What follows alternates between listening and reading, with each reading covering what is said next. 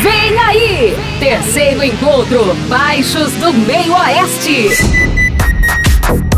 Terceiro encontro Baixos do Meio Oeste. Vai ser dia 2 e 3 de abril, no antigo CTG de Ibicaré, Santa Catarina. Dia 2 tem Balada Automotiva. Balada Automotiva.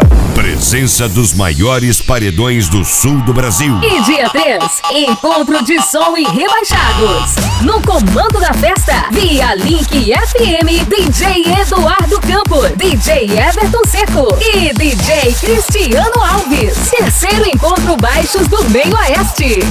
Você não pode perder este mega evento. Terceiro encontro Baixos do Meio Oeste. Essa você não pode perder. Proibida a entrada com bebidas.